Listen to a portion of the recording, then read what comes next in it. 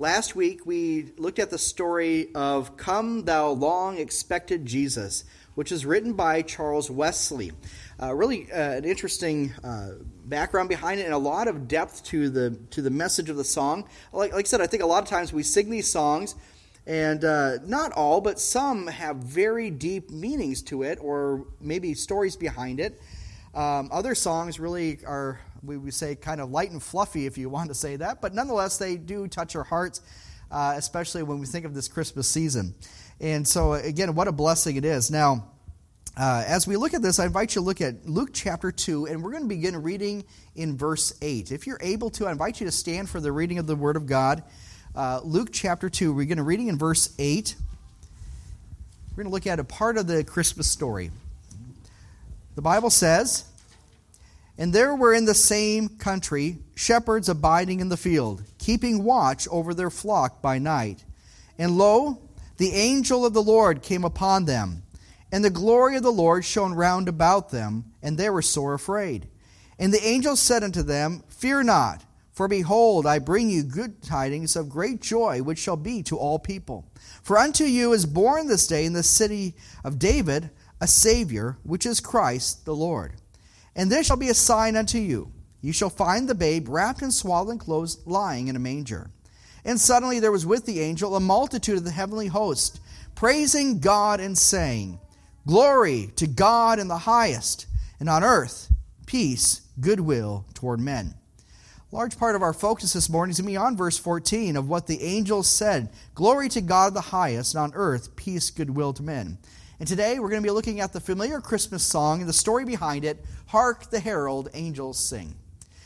Last night we had a good time here, a fellowship here for our Christmas party.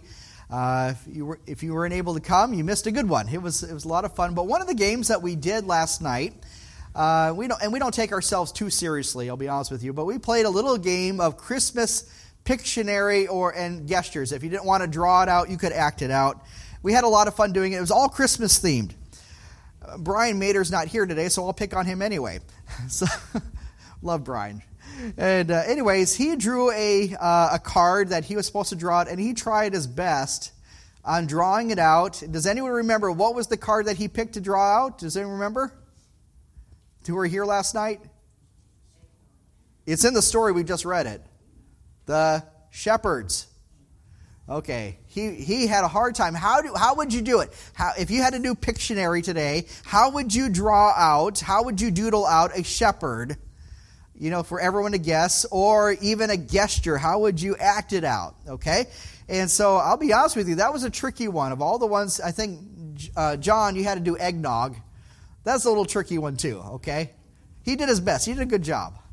I understood it, okay? But anyway, when we think of this, so Brian had to draw out a shepherd. How did he do it? And so he tried to draw out little sheep, and it became more and more complex as it went along. But we think about how the shepherds received the message that glorious night, that Christmas night. And as we look at the story here, and now we kind of come to one part of the story. And so I invite you have your Bibles there open to Luke chapter 2. I would like you to take your brown hymnal to page 181. Okay, we kind of did this last week. We kind of looked at the Christmas song, the Christmas carol, and then we also are looking at the scriptural account of where it's based off of. So we're kind of going to do two things at the same time here. We'll do our best, okay? So song number 181 in the brown hymnal. The reason why we do the brown hymnal instead of the white one, the first song we sang today was Hark, the Herald, Angels Sing. But if you notice in the white hymnal, it only has 3 verses. But in this hymnal, we have 4 verses. Okay? There's actually several more verses. And I don't know if you know this, but there's a lot of hymns, songs, especially that go back to 200-300 years. They actually have several more verses. Like, I'll just give you one that's a little different, but Star Spangled Banner, usually we sing our national anthem, we only sing 1 verse. In our hymnal, there's 2 verses of it, which I absolutely love. But there's actually several more that Francis Scott Key wrote that we just never read or never sing. And so it's interesting, stories about the hymns and all that. But Hark the Herald Angels Sing is one of the most beloved Christmas carols. It is we sang it obviously. Most years we sing this song. Most churches sing this song. But it's also been featured in movies such as It's a Wonderful Life, one that we watch pretty much every year, okay, with Jimmy Stewart. And then also a Charlie Brown Christmas. How many of you like that one? Okay, we're kids at heart, okay? All right. Charlie Brown Christmas, they sing Hark, the Herald Angels Sing as well. One thing I love about the Charlie Brown Christmas is, who is it now? Is it Linus? He stops in the middle of the play and he basically gives the Christmas story from Luke chapter 2 that we just read. I think that's an amazing gift, really, that Charles Schultz had given us, presenting the true meaning of Christmas. Don't forget, folks, the real reason why we have Christmas. Presents and shopping is fun. Having dinner with your family and loved ones is fun. It's a great time to do that. But never forget what Christmas is all about. It's the fact that the Word became flesh and dwelt among us. It's all about Jesus Christ. Everything else is secondary. So this is important. This is why we are looking even at the message of the song that we're singing today and the biblical account that is based from. We're going to kind of dig into that together.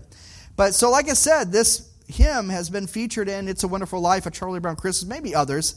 But it's interesting as you look at here, look at me the first verse of that song. Hark the herald angels sing. Glory to the newborn King. Peace on earth and mercy mild. God and sinners reconciled. The first part of that song. We know it. We probably don't even have to look at the hymnal. Okay, it's a familiar song to us. But did you know that the words and even the tune that we sing today of this song is not the original? This is not how it was first penned. Interesting. It was in the year 1739, or about that year anyway, that Charles Wesley, the brother of John Wesley, wrote this Christmas carol. Okay, it's actually interesting that back in the mid-1600s, Oliver Cromwell became the leader, if you will, of England and had outlawed Christmas carols. Outlawed Christmas carols during that time. And so for many years, the writing of Christmas songs was basically forbidden or, if ever, practiced. And so when Wesley was born in the early 1700s, it was still kind of getting back. And so the fact that Charles Wesley wrote Christmas songs kind of right after that is really interesting, and the depth of it is even more important. But when Charles Wesley began to write this song that we know and love very well, the first line of the hymn originally read this way: Hark how all the welkin rings, glory to the King of Kings. Wow, that'll get you in the Christmas spirit, won't it? Hark how the welkin rings. Have you ever said that word before, welkin? No. In fact, there's some commentators that said, I think maybe only Charles Wesley himself even knew what that word meant. Okay, but welkin is an Old English word that means the vault of heaven. How the vault of heaven rings. But it's just hard to sing it that way. Okay? So it's interesting. It was a few years later, in 1753, that George Whitefield, the famous English preacher, and he was a friend of the Wesleys, he rewrote the first line of the carol to this: Hark, the herald angels sing. Glory to the newborn King. And of course, this is how we sing it today. So it was actually George Whitefield that changed Wesley's words to how we sing it today. Now, Wesley was known for being particular and not having his words changed a whole lot. But because it's George Whitefield, he was a pretty famous preacher and all that, I guess he let it slip by. But nonetheless, interesting, a little bit of twist in the story, so to speak. So concerning the tune, though, let's talk about the tune.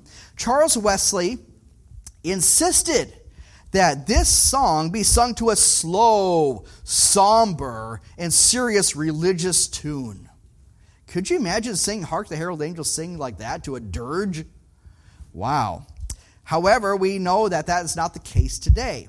The current tune, if you look at here at the very top, you notice that the composer lyrics is done by Charles Wesley. The music is done by who? Look at the top of the page there. By who? Felix Mendelssohn, the famous composer. Okay? So the current tune was actually composed by Felix Mendelssohn, by the way, who was a Jewish believer in Jesus. Really interesting story about him personally. But nonetheless, the current tune was composed by Felix Mendelssohn. And the tune that we sing is actually from the second chorus of a cantata that he wrote in 1840 that commemorated Johann Gutenberg and the invention of the printing press. However, listen, Mendelssohn strictly warned that his composition was only to be used purely in a secular manner, not in a religious manner. So this is interesting, this song, the way this came about. So here's where things changed.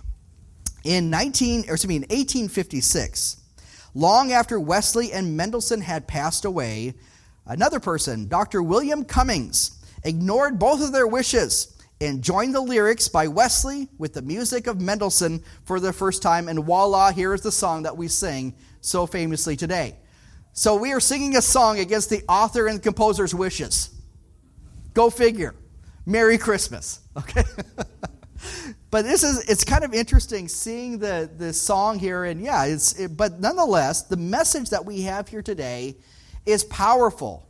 I think this, if anything else, this is one of my favorite Christmas carols of all, because it really shows on why Jesus came to this earth. Why we celebrate Christmas is clearly evident in this song. Hark, the Herald Angels Sing is again taken from this passage we're reading here in Luke chapter 2, how they appeared to the shepherds with the good news of great tidings of great joy, which will be to all people. For unto you is born this day in the city of David a Savior, which is Christ the Lord. This message and the multitude of angels that came to say, glory to God the highest, and on earth peace, goodwill to men, is clearly mentioned in reference to this verse. Now we have here in verse 1, Hark the Herald Angels Sing. Again, George Whitefield was the one who wrote these words himself, but there's nowhere explicitly in the Bible that mentions that the angels sing. Not explicitly. There's some maybe hints other places, but nonetheless, we just have them in this passage that they simply said these words. Do angels sing? Maybe, maybe not. It really doesn't matter, okay? Nonetheless, they gave glory to God. That's what counts, okay? As we think about this, what is the message that they bring? It says here again in verse 1 of the song, peace on earth and mercy mild, God and sinners reconciled. That is the message of Christmas. The reason why Jesus came to this earth is that God and sinners would be reconciled, reconciliation to God. What's our response to that? Joyful all ye nations rise, join the triumph of the skies. With the angelic host proclaim, Christ is born in Bethlehem. And by the way, this little part at the end, this was added years later too by Cummings. Hark the Herald Angels Sing, glory to the newborn King. That wasn't even in the original, okay? But again, what a beautiful song we sing today. So I want us to talk a little bit about the song. We'll kind of break it down a little bit as well as look at the scriptures of the meaning of Christmas, of why we are here today. The message that is brought to us brings us to the heart.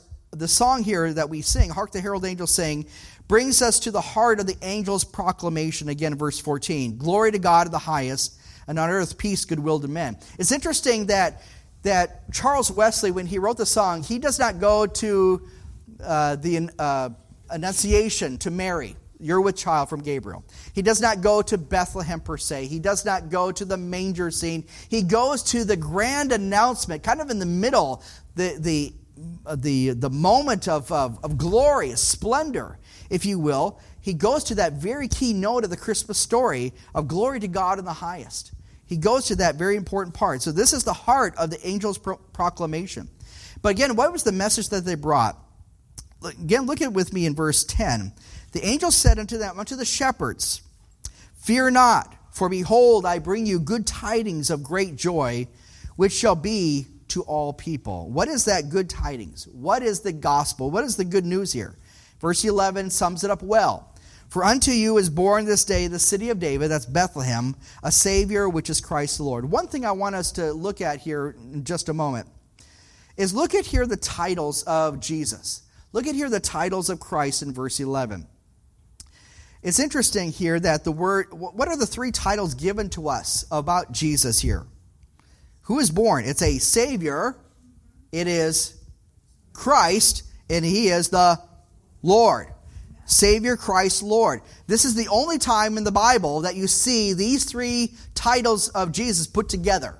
It's a very unique presentation, but I want to say, and this is what one commentator highlighted about this title highlights the reason why Jesus came to this world. Number one, he's a Savior. That's his mission. Jesus came to save sinners, of whom I am chief. He came to seek and to save that which was lost. He came to save a lost world and redeem sinners to himself. That's his mission. The title of that, he's a Savior, reveals his mission. The title of Christ here reveals his royalty. The word Christ is basically what is Christos, or is really the New Testament of Messiah. Jesus is the Messiah. When we think of Messiah, what does that mean? He is really, the Messiah is the anointed one who would sit on the throne of David forever. This is his royalty. He is King of kings. This is his royalty, if you will. Jesus Christ. And if you think of this, when the wise men came from the east, we don't know if there was 3. We don't know how many. We know there's 3 gifts. Okay, that's why we have 3 gifts. We have 3 kings. Okay, you know the rest of the story. But nonetheless, what gifts did they bring him? They bring him gifts for really a king. Gold, frankincense, and myrrh. Okay? All right, when you think about that. And then we have here the title of Lord. This represents his authority. That Jesus is Lord over all. Including those shepherds, including those angels that gave that announcement. He is Lord over the angels. Amen. He is Lord over those shepherds. Mary and Joseph, he's Lord over all the earth, and he's Lord over you as well. He has authority over us. And we should rest in that, by the way.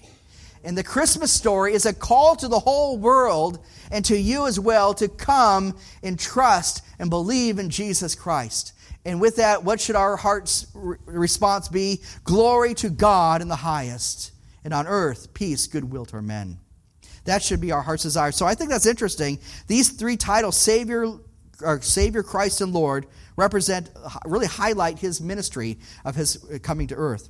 But understand this, that the focus of the song, going back to the song, Hark the Herald Angels Sing, this song brings to the heart of the angel's proclamation. It also is a focus of the incarnation. Incarnation is a theological word that you hear sometimes. And what does that mean? It basically means the Word becoming flesh. John 1:14 mentions that the Word became flesh and dwelt among us. This is the Christmas story right here. It's God, eternal God, becoming flesh, putting in a robe of flesh and dwelling amongst men. The Bible says, especially in the book of Hebrews, that Jesus Christ, he suffered. He endured everything that you and I deal with. He was tempted in all points like as we are, yet what? Without sin. He is the sinless one, the perfect one. He is the perfect God-man. And he is, yes, God in the flesh, the Word becoming flesh. So this is the focus. This word here is the focus of the incarnation. Pretty amazing. Okay? We also hear what's the implications of the incarnation? If Jesus is God in the flesh, what does that mean for you and I? According to John chapter 1:14, it says this, that we beheld his glory.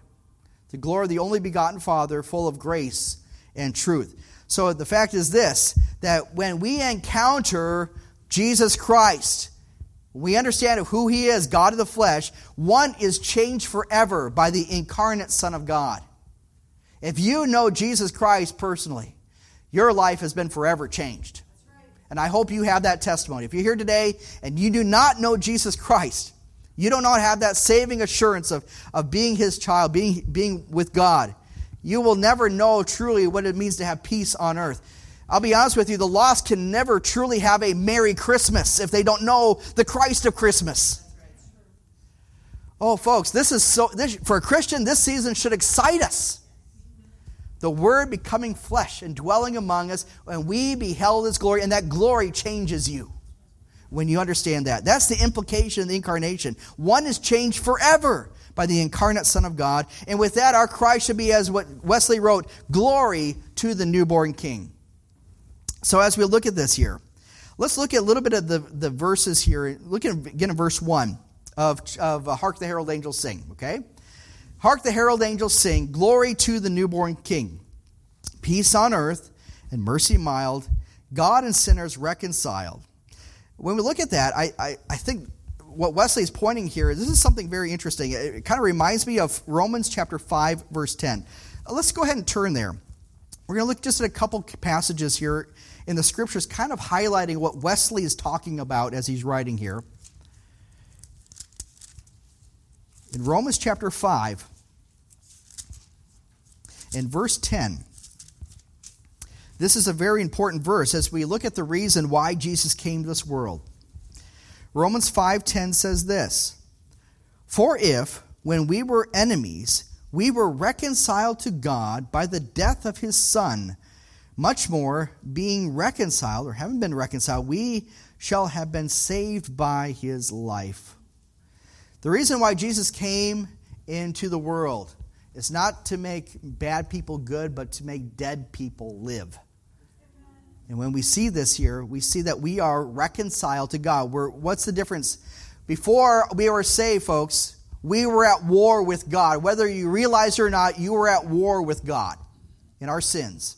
But now that you are saved, guess what? You are on the other side of that war. Now you have peace with God through our Lord Jesus Christ. That's what Romans 5 verse 1 says. Therefore, being justified by faith, we have peace with God through our Lord Jesus Christ. What a blessing that is. And that is what Wesley is talking about here. Peace on earth and mercy mild. How can that happen?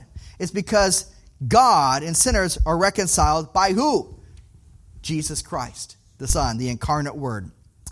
So as we think about it, it's interesting that when Wesley wrote this song, it's believed that he wrote the song within the first year or two after he got saved, after his own salvation. And so in a sense, he's writing his own personal testimony of a sinner reconciled to God.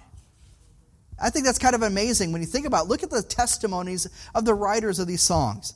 But yes, I believe this is something each and every one of us, I hope you have that experience as well, that you have been reconciled to God. You're no longer at war with God. You're at peace with God. You truly have peace on earth and goodwill or good favor towards men. God's favor is upon you for that. That's the lesson here from verse 1. But guess what? There's more verses. Verse 2. Let's look at verse 2 of Wesley's song. "Christ by highest heaven adored, Christ the everlasting Lord. Late in time, behold him come, offspring of a virgin's womb. Veiled in flesh, the Godhead see. Hail the incarnate deity." There's the incarnation. "Pleased as man with men to dwell, Jesus our Emmanuel." This is a powerful verse when you think about it. Okay? But what is Wesley talking about? What is he referring to here? It says here, "Christ by highest heaven adored, the everlasting Lord." And then look at the second line. "Late in time, behold him come, offspring of a virgin's womb." Of course, we believe that Jesus Christ was born of a virgin. Okay, he came sinless, and he did that fulfilling prophecy. But look with me in Galatians chapter 4. Galatians chapter 4. In Galatians chapter 4, we're reading verses 4 and 5. And this is what Wesley is talking about here. It says here, "But when the fullness of time was come, God sent forth his Son, made of a woman, made under law, to redeem them that were under law, that we might receive the adoption of sons." We see here that Jesus Christ, he came late in time, behold, he come. Basically, at the proper time, at God's appointed time, in the fullness of time, came forth the virgin-born Son of God. That's what it's referring to here. We see here that the essence of that was veiled in flesh, the Godhead see, the incarnate deity. In other words, Jesus is not just a babe. He's not just human. There's some beliefs that you have some groups that believe that Jesus became God at his birth. Some people believe that. Or some even go the other way, that Jesus left his godness, his deity, at birth. No, he was God, fully God. He was man, fully man. That's right. Okay? And we see that. He was veiled in the flesh. God had seen. He says, "Pleased as men with men to dwell, Jesus is our Emmanuel." In Matthew chapter 1, when when the angel came to Joseph and said, "Mary will have a child, and his name will be called Emmanuel," which means God with us. Emmanuel is good Hebrew, Aramaic word. With. Anu, El is God. God with us. Okay? I think this is beautiful in saying that. And what should our response be? Hark, the herald angels sing. Glory to the newborn King. Very important as we see this here. Go to verse number 3. Hail the heaven-born Prince of Peace. Hail the Son of Righteousness. Light and life to all he brings, risen with healing in his wings. Mild he lays his glory by, born that men no more may die. Wow. Born to raise the sons of earth, born to give them second birth. Wow. Again, this is when we kind of stop and consider what we're singing, and hopefully it's good words, okay? In this case, Wesley does a great job putting this together. But in verse 3 here, hail the heaven-born Prince of Peace, hail the Son of Righteousness, light and life to all brings, risen with healing in his wings. What does Wesley pull from that as his regard? Look with me back to the book of Malachi. Where's Malachi? If you go to Matthew, go one book back. You're in the Old Testament, the last book of the Old Testament. Malachi chapter 4. This is kind of a deeper part that Wesley treads water in, if you will, but nonetheless it's very good. Okay? Again, this talks about the purpose of his coming. By the way, just as a side note, remember that last week we looked at the song, Come Thou Long Expected Jesus, and Wesley focused on really the first coming of Christ and also the expectation of his coming again. Okay? In a way, we kind of see that even here as well. Okay? And so when we see this, look with me in Malachi chapter 4, and let's look at verse 2. But unto you that fear my name shall the Son of Righteousness arise with healing in his wings. He shall go forth and grow up as calves of the stall. Now, the book of Malachi is an interesting book, the last of the minor prophets here. But it's interesting that in this context here, look back at verse 1, the verse right before it. It says here, For behold, the day cometh, and that shall burn as an oven, and all the proud, yea, and all that do wickedly shall be stubble. And the day that cometh shall burn them up, saith the Lord of hosts, that shall neither leave root nor branch. In other words, there's going to be a final judgment of the wicked, for sure. When Christ comes, he will judge, okay? He will separate the wheat from the tares. He will do all these things. He will make the wrong right. He will be just, righteous. He will rule with righteous authority on this earth, okay? But for those who are God-fearers, verse 2, God-fearers, those who trust him, the righteous, if you will, what will they experience? They will experience the Messiah, the Lord, as the Son of Righteousness with healing in his wings. In other words, this is the idea of this. And there's a couple of different ideas of what this could mean, but nonetheless, the idea is this: as the Son of Righteousness arise, the healing is when he's talking about maybe the rays of the sun is kind of an image that some people believe. But nonetheless, what this is referring to is the comfort of God, the Messiah's comfort to those who are his. And this is what we have as well today, that when we look at this, even singing this verse here, is this, that hail the heaven-born Prince of Peace, the Son of Righteousness, light and life to all he brings, risen with healing in his wings. And what is the response to that? We are secure in him. That's the idea. We have security in our Lord. By trusting those that fear the Lord will protect us. He will comfort us. He will strengthen us according to his might. The last part of that verse, mild he lays his glory by, born that man no more may die. This going to his mission. Born to raise the sons of earth and to give them second birth. What is this referring to? Look with me over to the book of John. We're going to a couple passages here, but I think it's so important. John chapter 3. Familiar passage, but it's good to look at familiar passages. Okay? John chapter 3. We have Nicodemus, the night with the rabbi. I like to call this passage here, but Nicodemus comes to Jesus by night. And what does Jesus say unto him in verse 3? Jesus answered and said to him, Verily, verily, I say unto thee, except a man be born again, he cannot see the kingdom of heaven. Okay? Or the kingdom of God. So as you think of this here, when it says here, born to raise the sons of earth, and he was born to give them a second birth. This is talking about the new birth. And can I tell you this little story? I think this is probably really important right here. I've told this story before, but it's been a while. But back when we were living in Tennessee, we had the museum that we've talked about. I know some of you have been there. But seeing the museum, there was a rabbi, an Orthodox Sephardic rabbi that came by the museum, and I gave him a personal tour for about 2.5 hours, talking about the history of Israel and the Jewish people, and of course about the Messiah. And of course, we disagreed on that. He does not believe in Jesus as the Messiah, and I understand his reasons why. But he came at the very end. We had a very good conversation with the rabbi, Shlomo is his name. And Shlomo said to me at the very end, and everything was going great, actually, during this time. But he said this, so, tell me, so if I don't believe in Jesus, am I going to hell? Just ask that straight up. Here's an Orthodox rabbi. How would you respond to him? How would you answer that? Now, you might go to the Romans road. You might go to things like that. But from a Jewish perspective, a rabbi's perspective, how would you use the Old Testament to witness? Could you use that? That's interesting. So my mind immediately, I kind of prayed for a moment. Prayed, okay, Lord, how am I going to answer that? But what the Lord kind of really impressed upon my heart is what Ezekiel said, that God desires to give them, take out the heart of stone and replace it with the heart of flesh. You know what that is, folks? That's the new birth.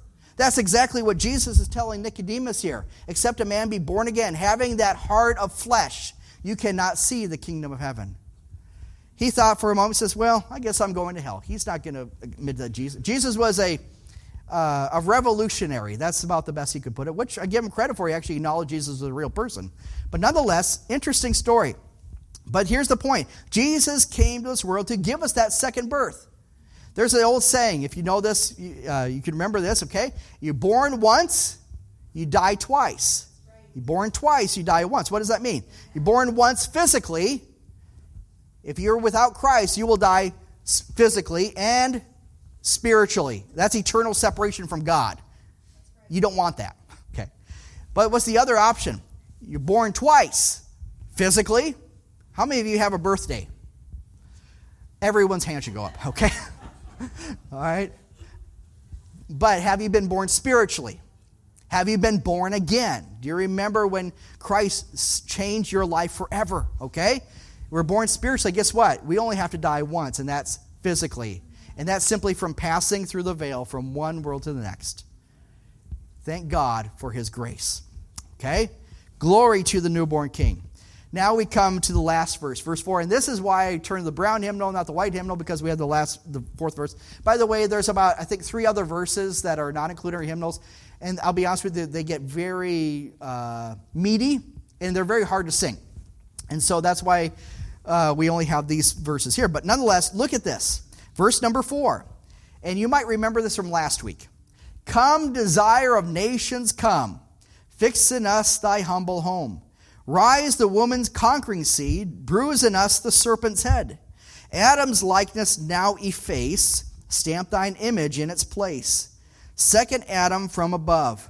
Reinstate us with thy love. Wow, this is another good verse. Again, this verse here is out of most hymnals, including our white hymnal. Okay? Shame on them. But nonetheless, as we look at here, what is this talking about? Come, desire of nations, come. Remember, this was actually one of the reasons why Charles Wesley wrote the song we talked about last week, Come Thou Long Expected Jesus. The desire of nations, that's from the book of Haggai, chapter 2, verse 7. Talk about the desire of nations coming, and that one day all the world will basically bow before the Lord. They'll worship him at the temple, okay? But then we kind of figure out this. It says here, rise the woman conquering seed, bruise in us the serpent's head. What is that referring to? We're referring to the book of Genesis, chapter 3. I invite you to turn there. This is an important verse to look at, okay? Genesis, chapter 3.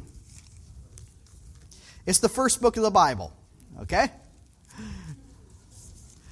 You're getting your fingers are getting exercise this morning. That's okay. All right. Genesis, chapter 3, in verse 15. This here, what we're looking at is the curse that God put upon the serpent, okay, here after the fall of man. And this verse here, verse 15, is what's commonly referred to as the proto-evangelium, which is basically the first gospel, if you will, the first official messianic prophecy.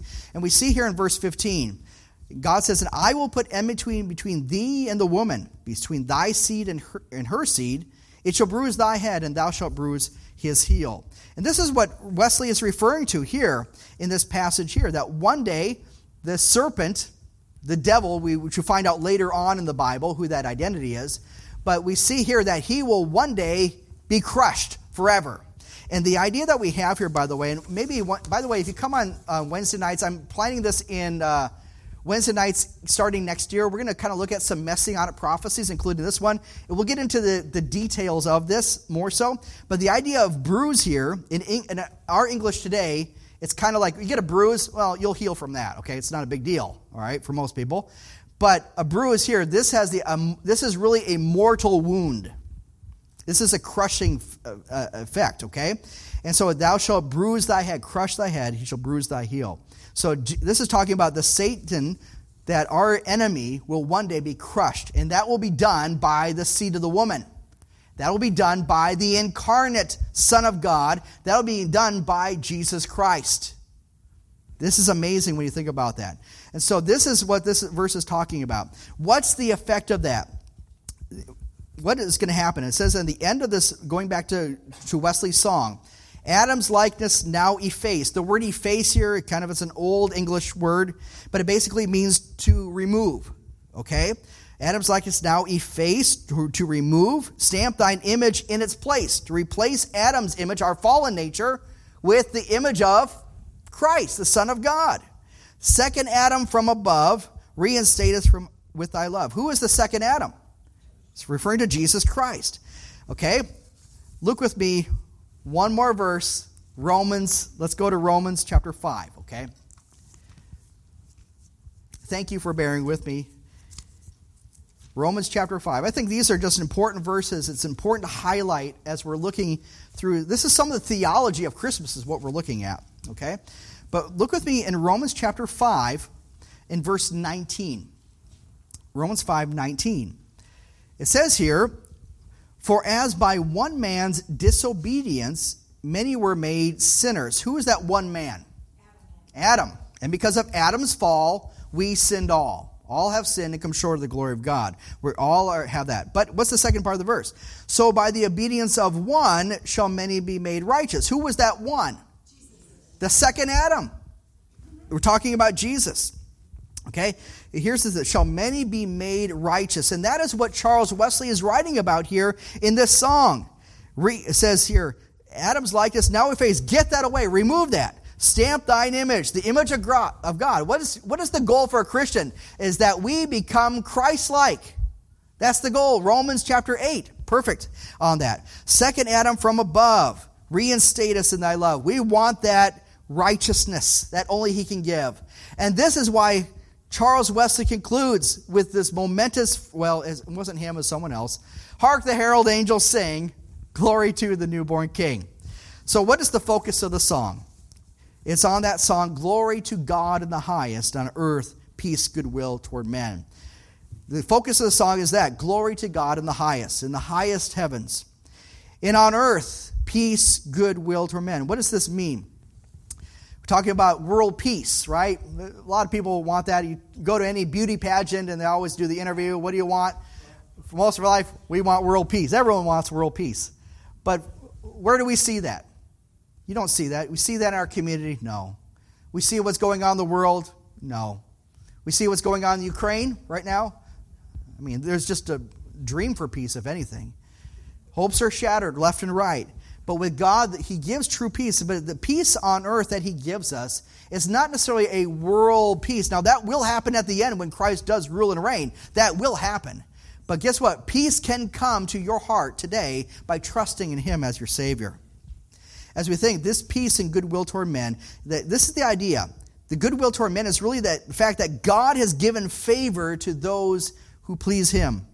God in this is ready, he's good, and he's infinite and gracious in his favor that he gives towards men. Wouldn't you want to have the favor of God upon your life? Absolutely. And go back to the book of Luke in your mind, or you can turn there, either way.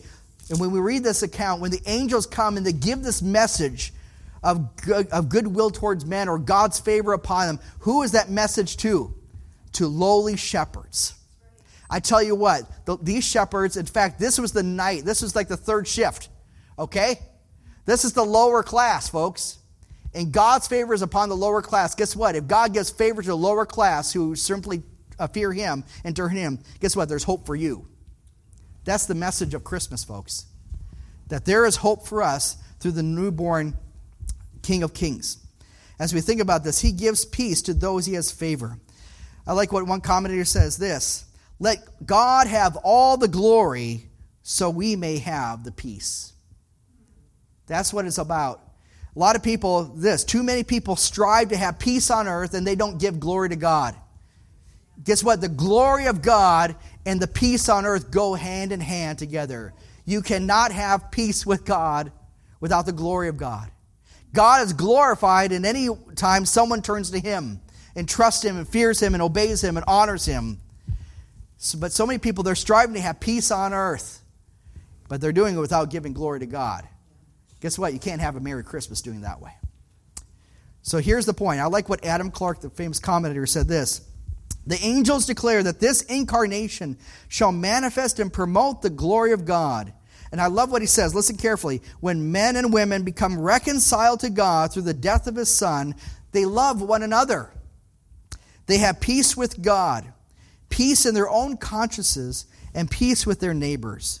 Goodwill dwells among them, speaks in them, and works by them. You want to have peace with your family over Christmas? I know that I heard from a dear friend back in Tennessee yesterday that their family is just broken. They're trying to have Christmas together. It's going to be rough. There's families like that. We know that. Get along with neighbors or you don't get along with neighbors. Co-workers or you don't get along with co-workers. We're fickle sometimes, aren't we? And, we try to just give a semblance of peace on earth. But, let me just challenge you this. Let us strive to have peace with God because he's given us that peace. And that comes from a relationship with him and knowing him. By having peace with God yourself, you can appreciate the depth of the song, Hark, the Herald Angels Sing. As God has bestowed his favor upon you, you can sing with joy. Hark, the Herald Angels Sing, whether they sing or not, but you can sing it. Glory to the newborn King. If you're here today and you don't know Jesus Christ as your personal Savior, I challenge you, I urge you to know him personally. We can show you from God's true word how you can do that. You can be a sinner saved by grace. What a tremendous truth that is. And if you have done that, folks, rejoice in our great Lord. And sing as we have heard earlier today, Hark, the Herald Angels Sing. Glory to the newborn King. May he give us peace.